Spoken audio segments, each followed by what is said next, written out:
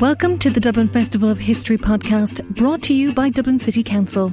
In this special episode, historian Frank McDonagh returns to the festival to talk about his book, The Hitler Years, Disaster 1940 to 1945, the second volume in his history of the Third Reich. Frank is in conversation with actor and voice of the audiobook, Paul McGann. The episode was recorded via Zoom on the 4th of December 2021. Welcome, everybody. Hello, Frank. Hello, Paul.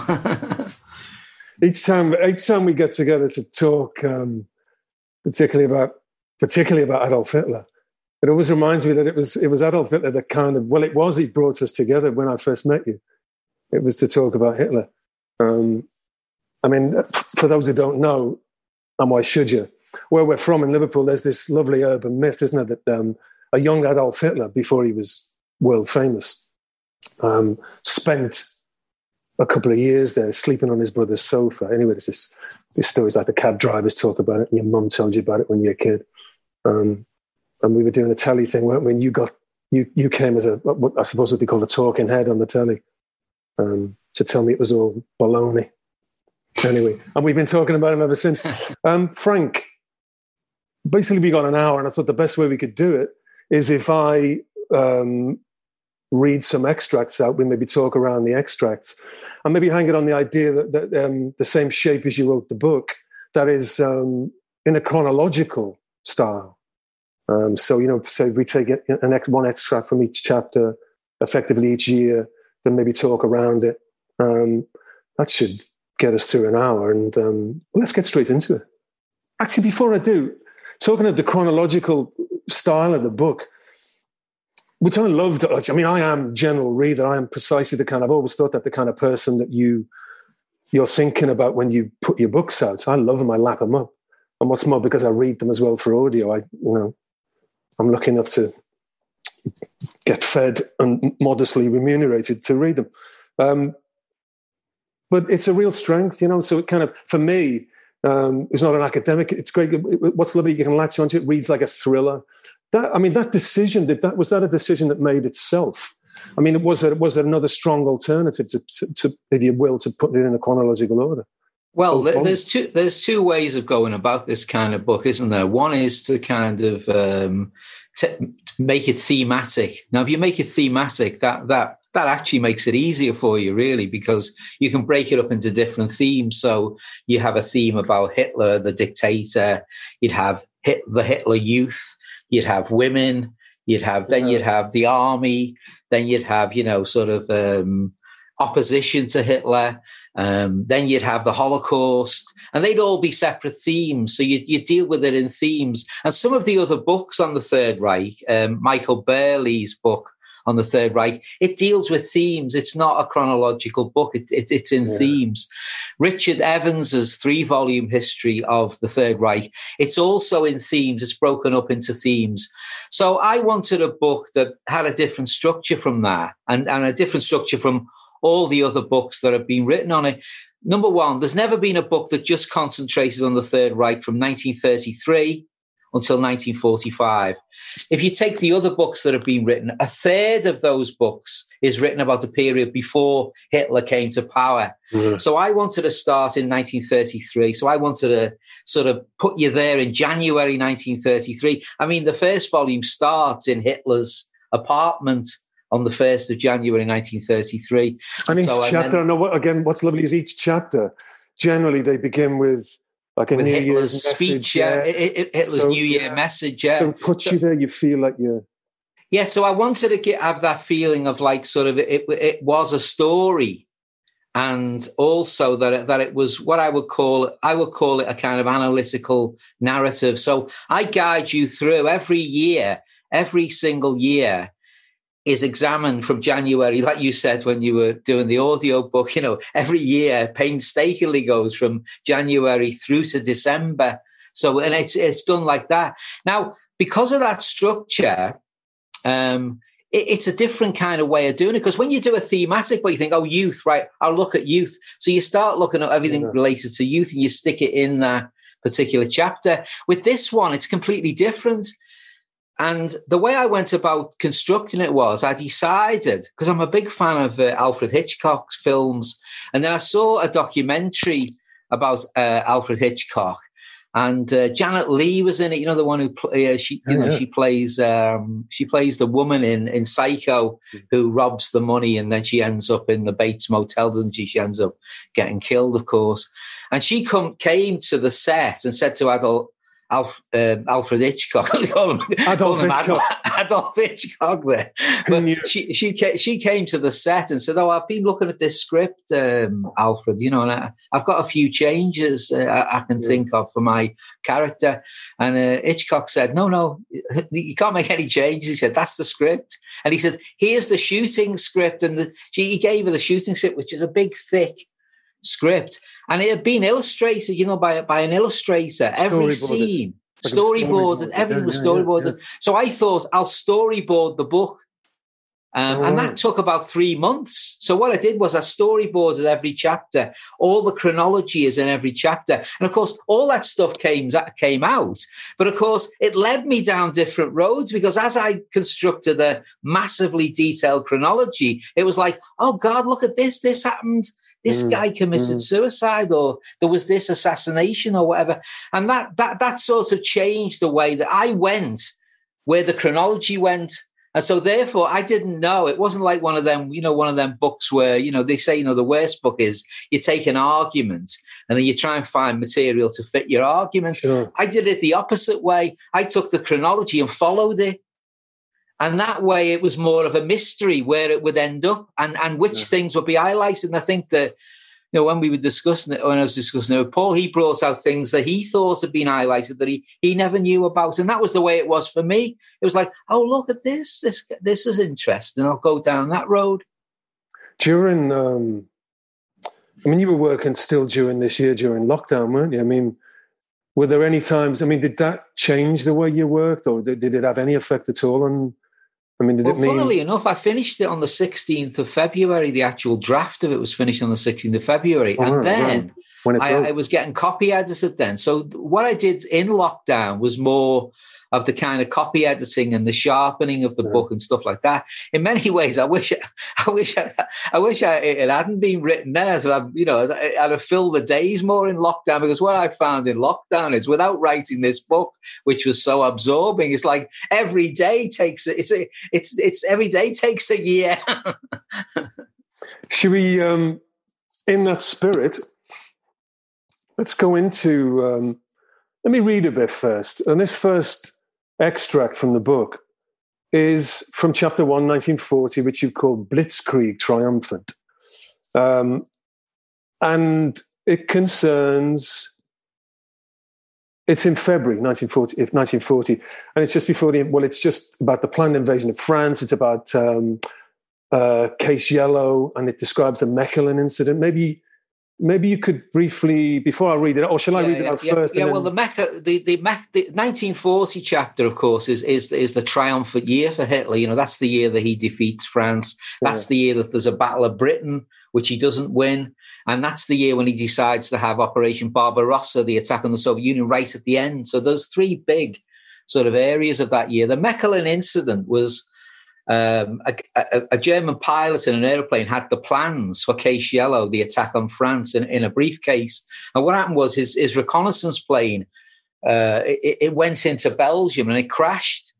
And he was found. He tried to destroy the papers that he had in his briefcase, but they were found. He tried to burn them behind a bush, and then he tried to burn them behind a bush. And when they got him in a room, he tried to burn them again. When they arrested him, he tried to burn them again in a stove, but they found them anyway. The Belgian foreign minister talked to the German ambassador. And he said, "Look, we found what is a plan here to attack Belgium and then attack France."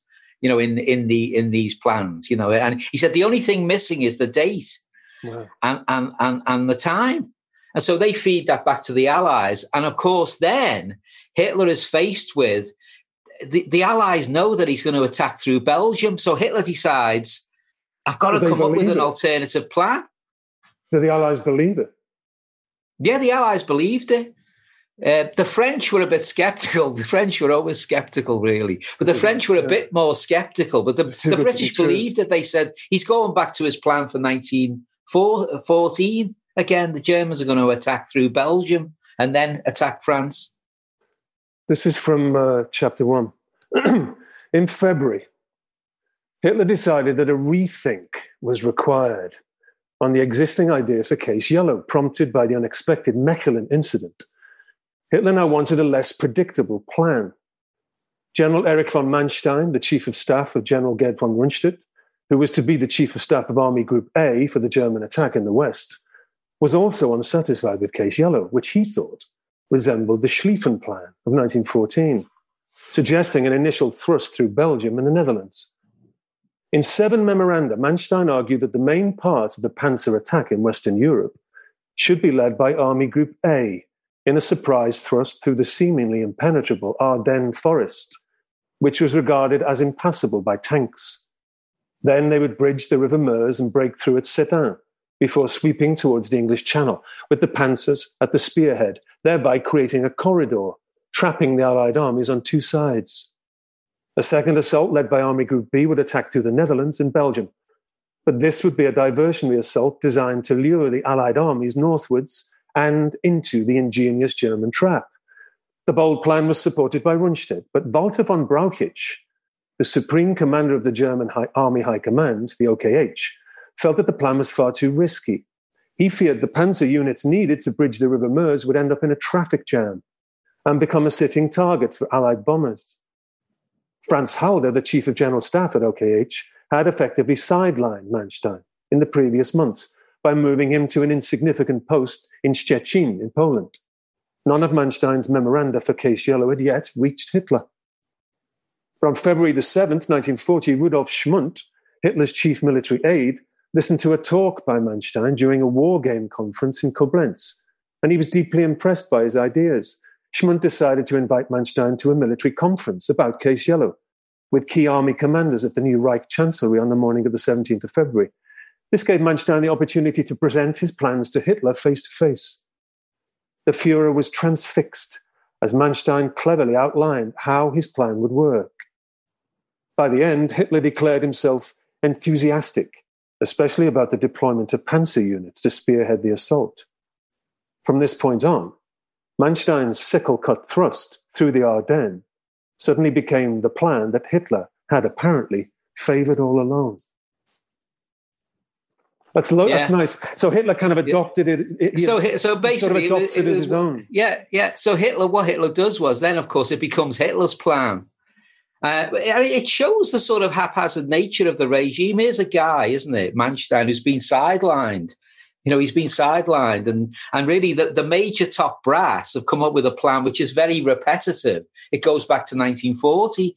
So really, and the real reason why Germany wins in 1940 is because of that plan. Because the plan that's mentioned there, Paul, it comes off brilliantly, doesn't it? Because what happens is they attack through Belgium, but it's a diversionary attack, and then the attack comes through the Ardennes. They do bridge the River Meuse, and then they do go all the way to Dunkirk, don't they? And so really, the British and the French are beaten. They're beaten by a better tactical plan because, as we know, they were militarily superior. They had more tanks, they had more aircraft. Yeah. They were just in the wrong places. And that really, but it turns Hitler, doesn't it, into this kind of super military commander. He believes now that he's invincible. And it happens really quick. Yeah, actually, if you don't mind, there's another tiny bit later on where you've written about him going around. Yeah, I'll just read it. This is Hitler in Paris. Before returning to Germany, Hitler wanted to visit Paris. On the 23rd of June, he undertook a 3-hour whistle-stop tour, accompanied by his favourite architects, Albert Speer and Hermann Giesler, as well as the acclaimed sculptor Arno Breker. It was a cloudy day when Hitler arrived at Le Bourget airport at dawn. The streets were completely deserted. Most Parisians had either fled the city or stayed indoors. During his brief car journey, Hitler visited the Paris Opera House, the Pantheon, the Eiffel Tower, Les Invalides. Hitler seemed visibly moved while viewing Napoleon's tomb. Napoleon was the last ruler who'd attempted to conquer Europe but he'd been stopped in the end by a more powerful international coalition. In 1940, it seemed doubtful that Hitler would meet the same fate. The triumph in Western Europe was undoubtedly Hitler's greatest military triumph. He already saw himself as a great politician, but now he considered himself to be something of a military genius. The generals who doubted him beforehand had been proved spectacularly wrong. Jodl later observed that after his military victories between 1939 and 40, Hitler became convinced of the infallibility of his judgment. Yet Germany's triumph was, this, like you just said, was essentially a tactical victory made possible by Manstein's sickle-stroke thrust through the Ardennes. Yeah. So Hitler, of course, it was new to him, but he quickly adopts for himself the mantle of military genius. And in a way, he loses some of the strengths that he had as the politician. So he moves from being the politician in 33 to 39, and he's a very clever politician. And, and he outwits, Chamberlain, and he outwits Daladier, and he outwits quite a lot of people all the way through that period. But now he's focused totally on the military, and he leaves the domestic home front. He leaves it to all these different ministries. So it's kind of it's a little bit chaotic inside Germany, but Hitler, he moves to this, grand military HQ, doesn't he, in Rastenburg? Well, he kind of takes his, it kind of takes his eye off the ball politically. You mean? Because he's just totally, completely obsessed with the war. All he sees all day is military memoranda. He's surrounded by military men. He's not, and also these military men, these aren't the guys who were in the beer halls in Munich. They were the people he hung out with, and and Hitler wasn't upper class. He was, petty bourgeois, you could say. And he felt really uncomfortable. I think at one point he said everyone surrounding him is called von this and von that. They're all aristocrats, and he feels really uncomfortable with them. He's the Bohemian he's thrust into this, into this relationship and he feels uncomfortable because, of course, they operate in a different way. They speak a different kind of language. And it's kind of hard for him. He's an autodidact, and he sort of looks down on them in a way. He thinks, you had all the privileges and I was sort of stuck in Vienna doing nothing. So in a way, there's a kind of clash there between those two worlds. The world of Hitler, the beer hall orator, who's gone. And now we've got him as the military. And like you were just saying, that agile, in the previous one, that agile. Yeah, there's no chance of him being agile because they're pinning him down. Yeah, interesting. 1941. This is chapter 2, which you've called The War of Annihilation. War of Annihilation. And of course, in this extract, we're going to.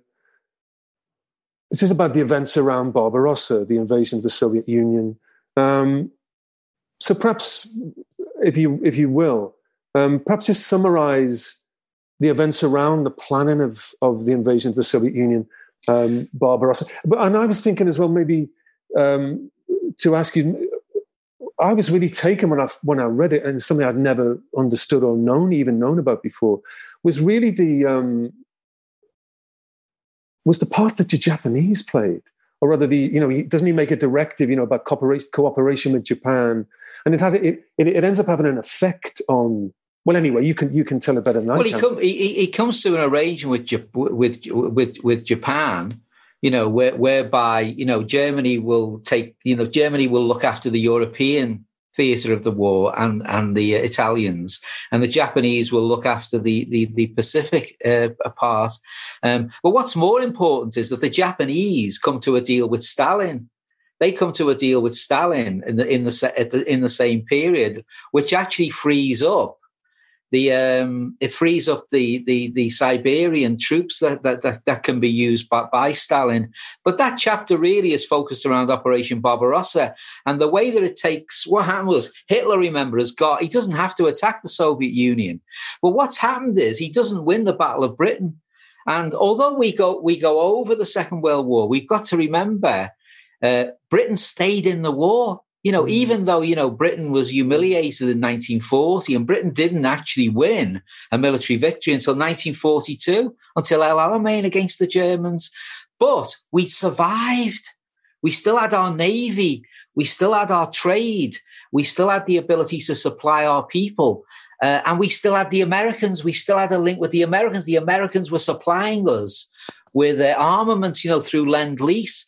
And, Hitler decided that he couldn't defeat Britain, really. So he thinks, how am I going to get Britain to come to the negotiating table? Because he offers Britain, after he defeats Poland, he offers Britain a peace settlement.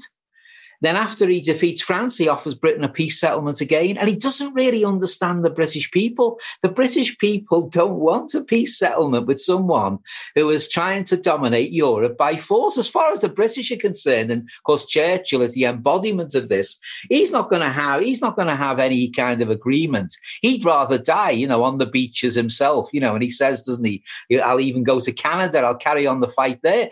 And really, Hitler never grasps this, really, that he hasn't defeated the British all the time. And we see this, don't we, Paul, in the diplomatic conversations. Every time they meet up with somebody, in 1940 is a good example when Molotov meets Hitler and he meets Ribbentrop. And at one point, Ribbentrop is saying, the British are defeated. Forget about them. It's over for the British. They've had it.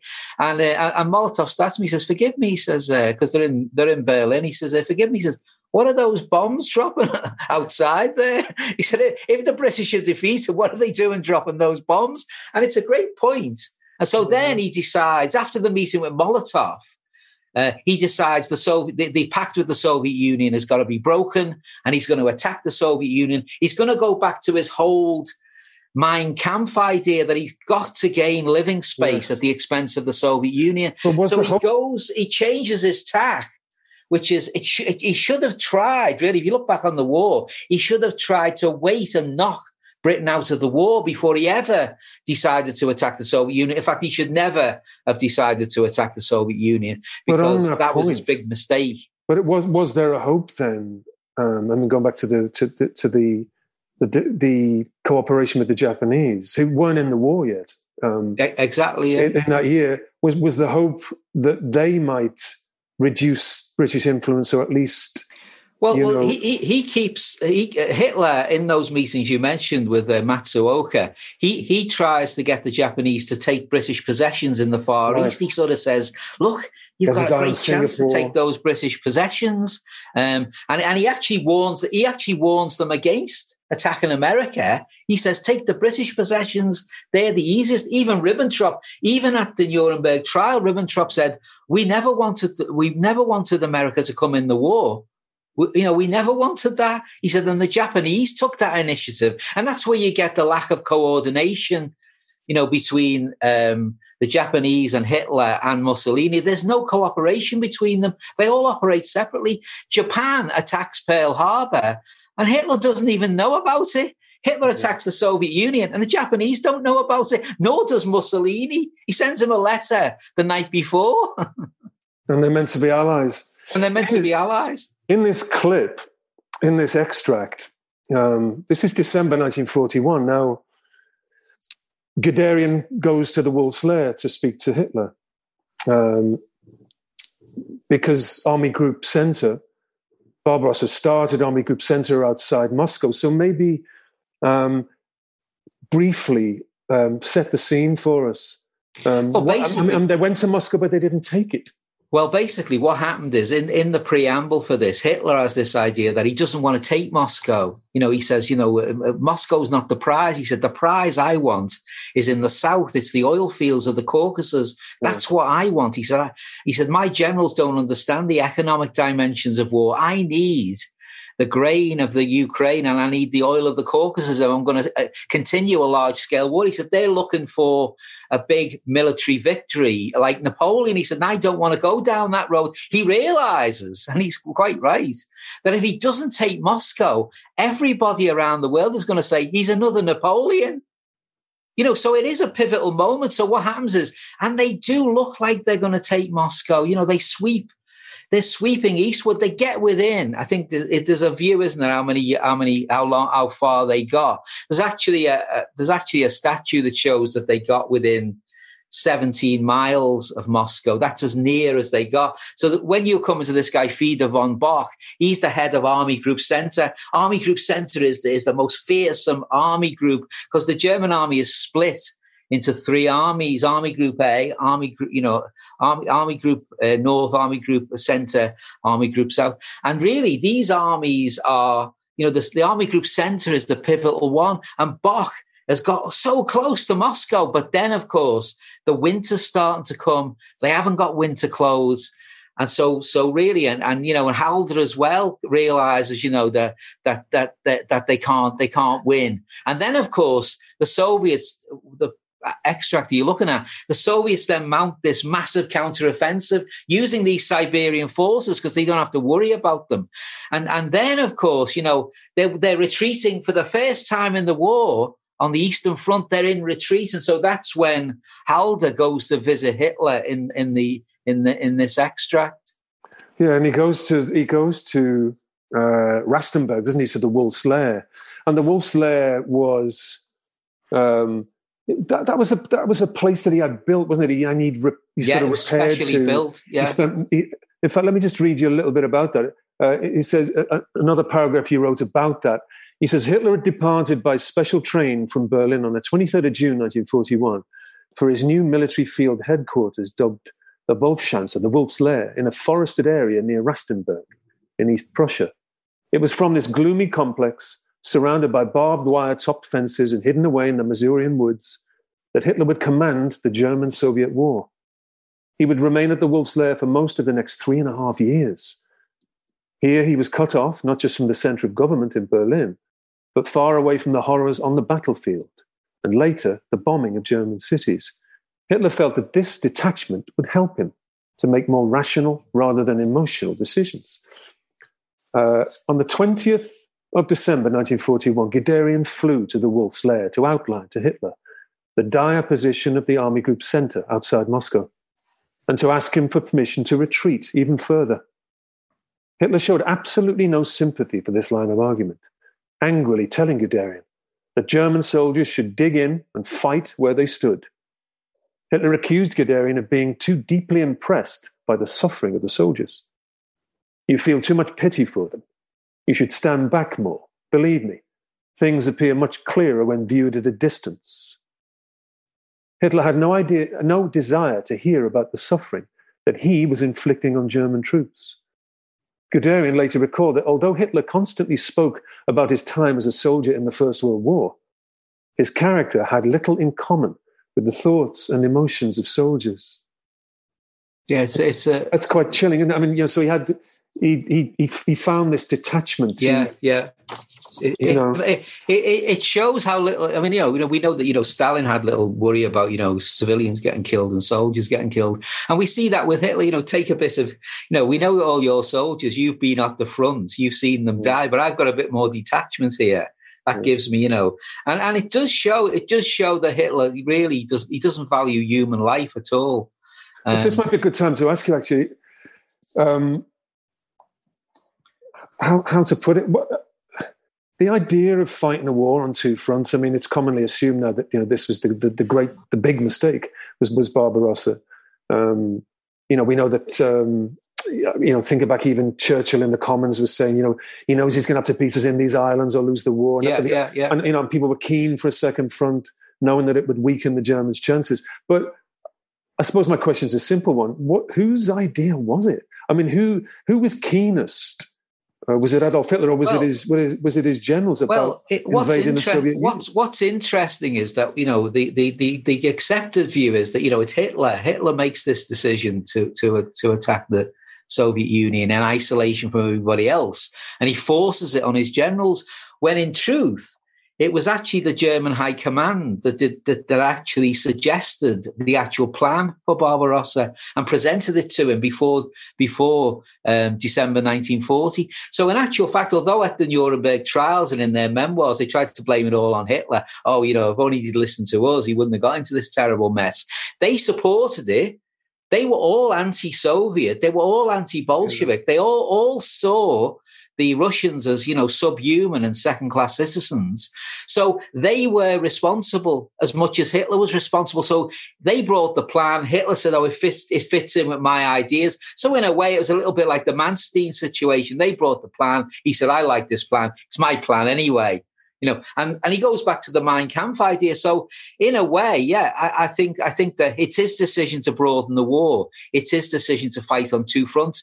But Hitler, as we've seen all the way through this two volumes, Hitler's a gambler. Yeah. Hitler's a gambler. Yeah. He throws everything. Yeah. He stakes everything on one throw of the dice here. The Manstein, plan could have went wrong, in, as they say. Yeah, he's all in. He's not. It's not like sort of. There's no each way bet with Hitler. Everything's in, and he takes another gamble. And at Moscow, as we've seen here, it's starting to go wrong. And we see what we see then is this kind of amazing situation where Hitler's solution is to sack everybody. I think he sacks around about 43 different generals at the time. The guy you mentioned, Frieder von Bock, he gets sacked. He comes back. He sacks Halder. He comes back. There are people he sacks who get sacked about 6 times and then come back later. Let's move into 1942, which you've called War Against the Jews. And this extract concerns the Wannsee Conference. And now I'm thinking about when we went to that house, you and me, didn't we? Yeah, we visited it last year. June, I think it was. I was quite shocked. I remember being quite shocked to see it. But also, I don't know, and it was full of children, wasn't it? Full of local and German school children. And there was a nice little restaurant, and it was a sunny day, wasn't it? And then we got the wrong bus and things like that, didn't we? Yeah.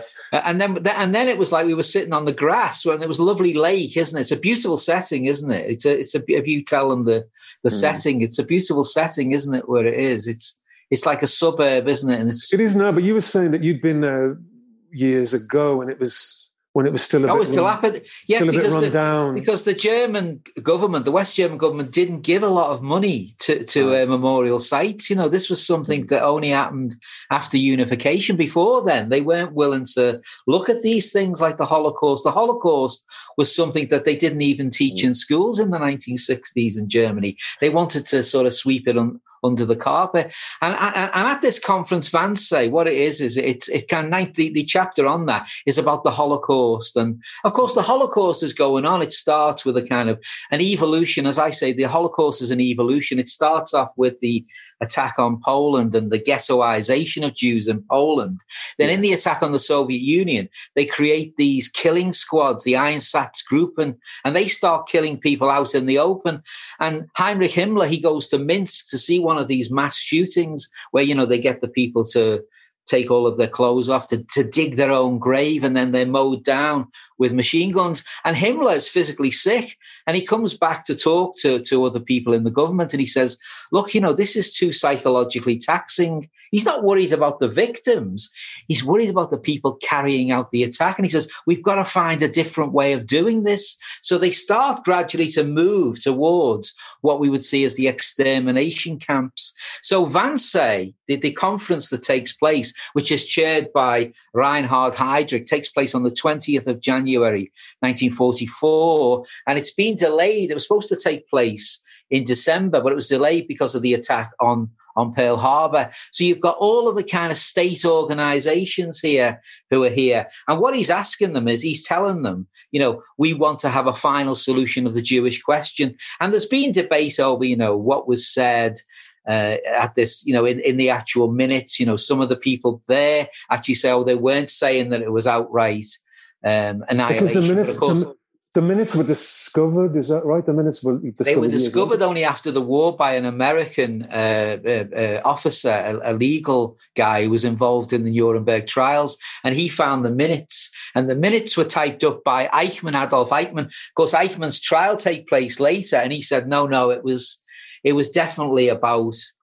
annihilation of the Jews. And then what happens in the rest of 1942 is that, most of the Jews, 60% of the Jews who are killed in the Holocaust are killed in 1942. They're killed at these 3 what are called Operation Reinhard camps. They're called Operation Reinhard later because Reinhard Heydrich gets killed. He gets assassinated in 1942. So they're sort of posthumously awarded to him.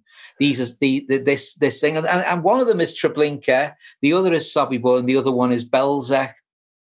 So here we are early in the year, in January, and we're at the villa. Heydrich made clear that the final solution involved tracking down all Jews in Europe and transporting them to the East. Able-bodied Jews would be assigned hard labor, mostly heavy construction work, and would be eliminated by what was described as extermination through labor. Older Jews, meaning those over 65 from Germany and some Western countries, would be deported to an old age ghetto in Theresienstadt concentration camp, where they would die from limited food rations. The unmentioned remainder faced special treatment, which had already become an SS euphemism for extermination. First, the Greater German Reich and the Protectorate of Bohemia and Moravia would be cleared of Jews. Then the whole of Europe would be combed from west to east, and all Jews transported eastwards and held in camps and ghettos.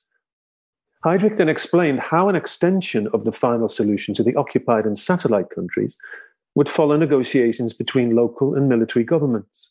Slovakia, Croatia, Italy, and Greece would present no problems in cooperating, he said. But Hungary and Romania might offer resistance. As for France, Heydrich thought that it might prove difficult getting hold of every Jew there, particularly in the unoccupied zone. This might also be the case in Belgium and the Netherlands. Yeah.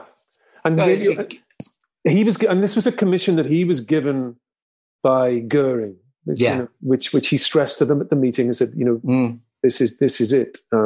But he was given that letter on the 31st of July. It's actually reprinted in the book from Goering. And so what we see what happens, some people have said, oh, how significant was this conference? Well, when you look at how close it is to the opening of these 3 extermination camps, it does take on a significance. So we suddenly see that some people, like, for example, in Goebbels' diaries, we see that he only gets to find out about it a month later.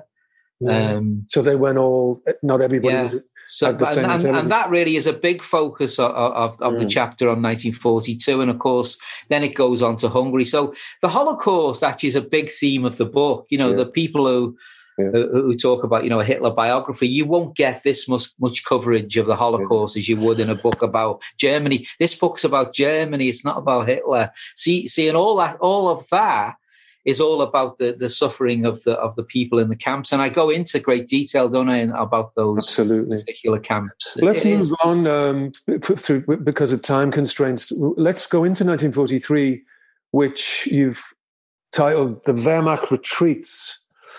And the clip actually is from the end of the year. It's about the end and the surrender at Stalingrad, the destruction of the Sixth Army.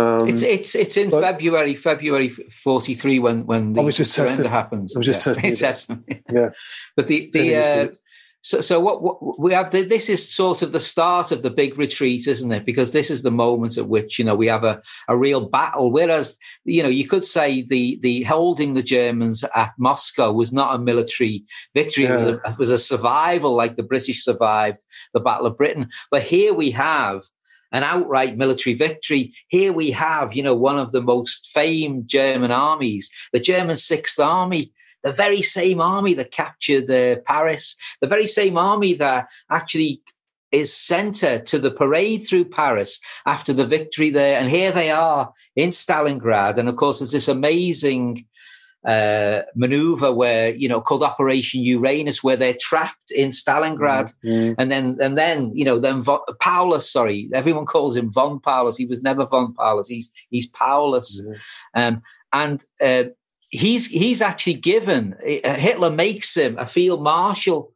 At the end of January, he makes him a field marshal, and then... But isn't that just to encourage him to shoot himself? To encourage, he wants him to shoot himself. He doesn't want him to surrender. He wants him to fight to the last man, and that's where the next... So all over that Christmas and the New Year back in Germany, I mean, the defeat is inevitable. The mood must have just been It's been desolate, really. Well, as we see in the book, the German people don't know about it. The German people are kind of kept in the dark. It's only like later on through word of mouth, because soldiers are coming back. Yeah. They can't keep it a secret anymore. So they try to actually keep it a secret.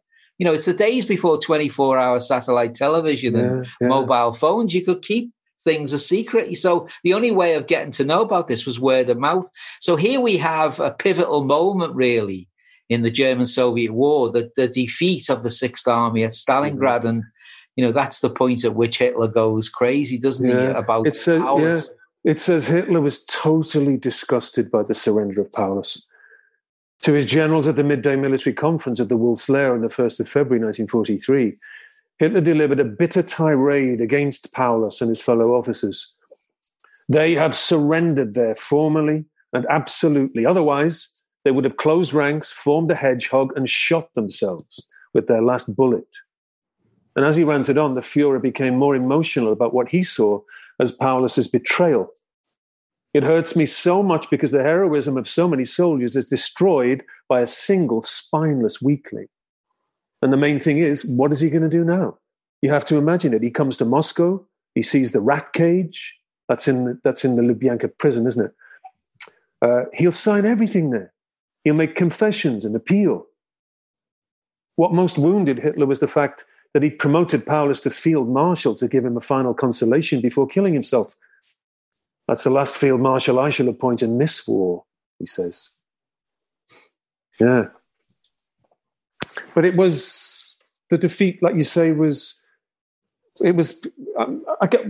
suppose it's just another turning point in the war, but it was a huge psychological blow, wasn't it, for all? I think these two blows, the failure to take Moscow and then Stalingrad. Yeah. You know, he risked everything on Stalingrad as a kind of last ditch kind of way of, you know, turning the tide of the war, and really, you know, it's another massive psychological blow. Yeah. And in a way, he actually collapses. He actually does collapse. He physically collapses after Stalingrad. You know, he ends up going back to. He ends up going back to the Berghof. That's his kind of big sort of government complex outside Munich. You know, where he has all his cronies. He's got 30 rooms. It's a huge. Some people call it a holiday chalet. It's far from a holiday chalet. So he goes back there then for 3 months. To convalesce from it, because he's kind of attacked. And then you know, Eva Braun sees him and she says, "God, he's aged about 10 years."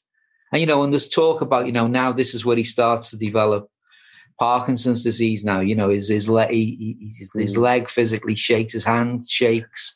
He's got all these problems, physical problems. And, you know, he's under a hell of a lot of pressure now at this particular time, 1943. Well, and then, of course, into 44, which you've called 44. Losing battles. It only gets worse.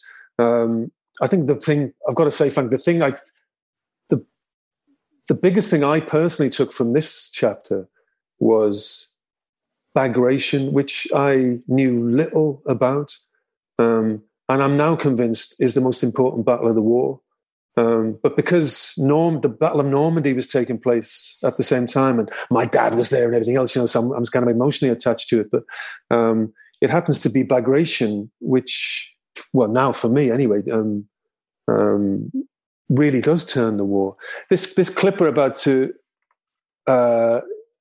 hear is actually, this is actually set inside the Führer bunker. But before that, maybe just set the scene for us. You know, you've got Normandy, you've got Bagration, and again you've got Army Group Centre in the firing line. Well, you've got 1944. I mean, and you've got the bomb plot. You've got the bomb plot, you know, and then later on you got Rommel. You know, Rommel sort of forcibly kills himself. So, and you've got sort of the start of the major bombing attack on Germany with the Hamburg attack. But 1944 is pivotal because what we get then is we get the real two-front war on the continent of Europe for the first time. Yeah. So what we get in 1944 is the D-Day landing. We get the invasion of Italy, you know, and then the Allies are stopped in Italy halfway. They get halfway up the boot and then they're stopped. But then we get, you know, the D-Day landing, which of course, for the British and for the Americans, the D-Day landing is the war. It's the D-Day landing that is the Western War. And so, you know, you will find that when we have our celebrations of the VE Day, no one mentions that. No one comes forward. No Red Army soldier gives a speech and says, I was at Operation Bagration. But in actual fact, Operation Bagration, which actually starts on the 23rd of June, you know, not long after the D-Day landing, is actually a way of having a kind of, you know, an anvil, you know, putting Hitler between the two sides. On each side, you've got the Western forces land on D-Day, but by then they haven't really broken out of the bridgehead. By the 23rd, they haven't really broken out of their bridgehead in Normandy. They're still confined to Normandy. And then Stalin plans this massive attack. And he picks out, it's called the Byelorussian Balcony. He sees there's a weakness there. Mm. And of course, it's the same crowd who are trying to take Moscow. It's Army Group Center. So there's something sort of biblical about it. Mm-hmm. Here they are in 1943. And Stalin picks those out. The Soviet High Command says, that's the weak point now, because they've run out of tanks.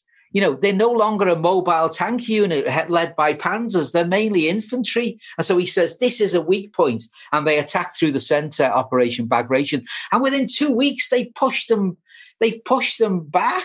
They pushed them back 200 miles. They've retaken all of Byelorussia. They've taken Minsk. They keep moving. And all the way through the summer of 1944, as a result of Bagration, Army Group Center is destroyed. Yeah. It's completely destroyed.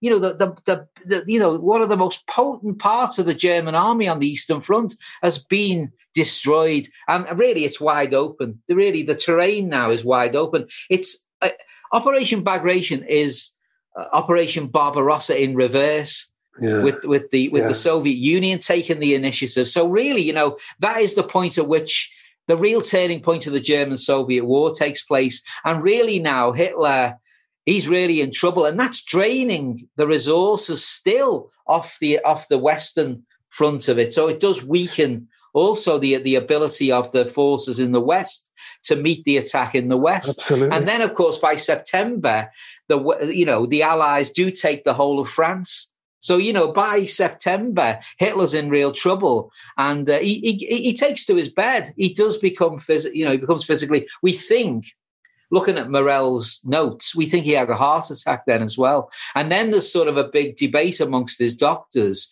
2 other doctors say Dr. Morell is poisoning him with strychnine. Yeah. So there's a big battle between the doctors. And Hitler sides with his old Dr. Morell, you know. This is your man who's been there since 33, he's been there since 36, yeah. So he's been there all that time. The private doctor, you know, later adopted by Elvis and Michael Jackson. This little clip, which is kind of delicious if chilling. It's like the Mad Hatter's Tea Party. This is the day of the bomb plot, isn't it? And that takes place the same year, 1944. It's such an amazing year, yeah. And hours later, Mussolini arrived. So what's going to be the very last face-to-face meeting with Adolf Hitler? Coincidentally, because Mussolini was going to come that day. He didn't know it was going to be the day that Stauffenberg tries to kill Hitler. So the bomb plot has taken place just 3.5 hours before the bomb plot has taken place, and they end up, don't they, having tea in his bunker. It says at about 5 p.m., Mussolini was having tea and cake inside the Führer's bunker. Also present were Goering, Ribbentrop, Dönitz, and Keitel. They were already debating who was responsible for the bomb attack, and the tensions between them were laid bare. Dönitz lashed out at the obvious disloyalty of the army. Goering supported him and then turned on Ribbentrop, claiming the assassination attempt was yet another failure of German intelligence. The discussion became ever more vicious, with Goering at one point calling Ribbentrop a dirty little champagne salesman. In reply, Ribbentrop yelled, "I am still the foreign minister, and my name is von Ribbentrop." Then the brutality of the Night of the Long Knives in 1934 was brought up as an example of how to deal effectively with traitors. At this point, Hitler jumped to his feet, saying that the Rome Purge was nothing compared to the revenge he would now inflict on those involved in this betrayal. He would shoot them all. "I'll put their wives and children into concentration camps and show them no mercy." Mad Hatter's Tea Party. Or what? Mm-hmm. Yeah. And into 1945, which you've entitled "Funeral in Berlin," and this clip, actually, this is right from the end. In fact, right from the end. But maybe before I read it, perhaps you could briefly summarize the preceding months, of the Battle for Berlin, and and where Hitler now finds himself. Well, in a sense, the situation by the end of 1944 is pretty hopeless anyway. The Russians are moving forward in the east, in the west. We've recaptured France. We haven't yet got over the Rhine, by the way. And then, of course, the Russians then mount this massive attack in January and February 1945, and they really get into Germany. Then the only thing left is to attack Berlin. They've taken back. They're in Germany now. They're basically on the gates of. They're in West Prussia. They're almost on the gates of Berlin now. Okay. And then the Allies come over the bridge at Raumark in a very famous film, as we know, in a very famous moment, because that's the moment at which the Western Allies then start to move in the West. And, and all the towns start falling in a cascade left, right and centre. So really, Hitler's really is coming to a big end, and he ends up going to, he goes to a bunker, which is already built under in this clip. The old Reich Chancellery. This is how you described him dictating his last will and testament to Travel. And it gets to the point where he thinks, the game's up. And that's the day of the wedding. It's the same day that he marries Eva Braun on the same day. And that night, he slips away from the wedding ceremony. That's what you say. You say go with his secretary. Hitler slipped away to the secretarial room to dictate his last will and testament to Traudl Junge. She took down every word in shorthand and typed it up in triplicate. Hitler began by reciting his political testament. The first part was an overview of his explanation for why the war had started and the reasons for Germany's defeat. There was no hint of regret or remorse whatsoever. Hitler judged himself not guilty in the court of his own poisoned mind. Hitler took absolutely no responsibility for any of the horrors that he'd inflicted on the world. He denied he even wanted a war in 1939. It had been provoked exclusively by those international statesmen who either were of Jewish origin or worked for Jewish interests. He'd never wanted war with Britain or America at all. 3 days before the attack on Poland in 1939, he continued, he proposed to the British government a reasonable solution to the Polish-German problem. This was flatly rejected because the ruling clique in England wanted war for commercial reasons, and partly because it was influenced by propaganda put out by international Jewry. It was the Jews who were responsible for all of the deaths on the battlefield and in the bombed-out German cities. Hitler then predicted Germany's role in the war would go down in history as the most glorious and heroic manifestation of the struggle for existence. He promised that he would not allow himself to fall into the hands of the enemy, but he insisted, I have therefore decided to remain in Berlin and there to choose death voluntarily at that moment when I believe that the position of the Führer and the Chancellery itself can no longer be maintained. I die with a joyful heart in my knowledge of the immeasurable deeds and achievements of our peasants and workers, and of a contribution unique in the history of our youth, which bears my name.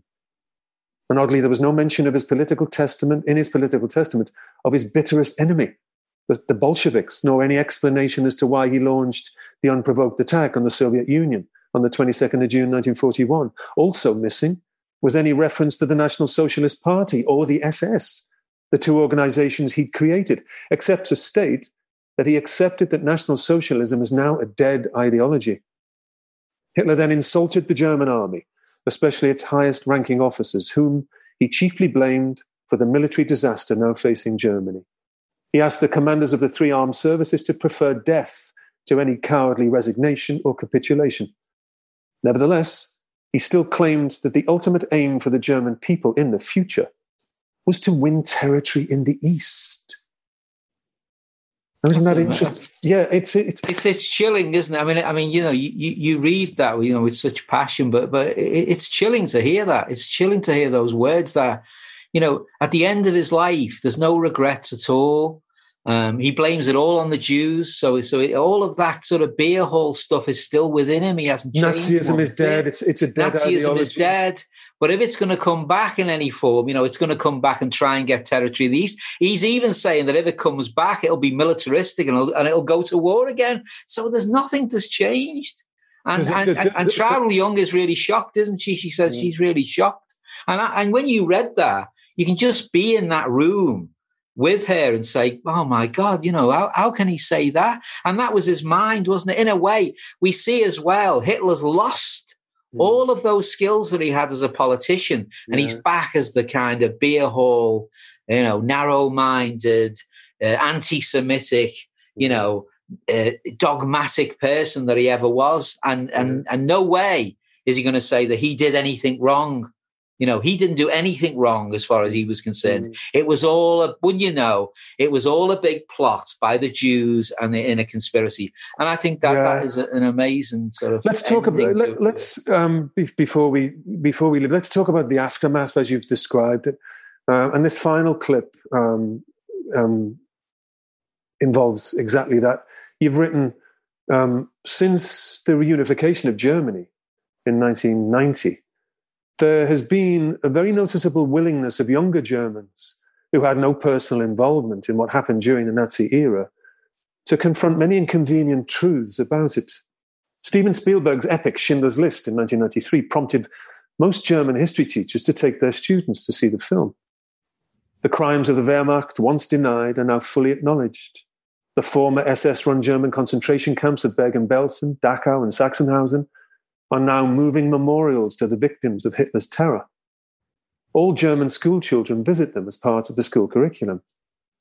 In Germany in recent years, there has been a flood of new documentaries, films, and novels, as well as university courses dedicated to the Holocaust and Nazi war crimes. There's now a Holocaust memorial in the center of Berlin. In 2001, a Jewish museum opened and is now one of the city's leading tourist attractions. The German democratic government now makes frequent payments to former slave laborers of the Nazi era and to victims of the Holocaust. The heroism of those who stood up to the Nazis is also celebrated in Berlin's German Resistance Memorial Center.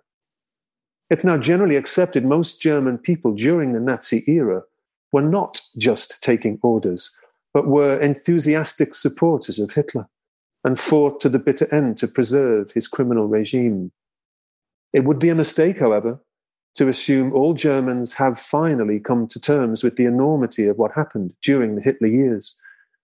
The victims of Hitler's genocide and their families continue to suffer the pain and grief and the haunting memories.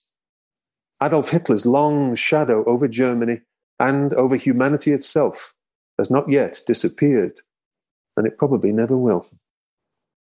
That's the very end of the book. Again, I want to ask you about that. Again, maybe go back slightly. What part of the?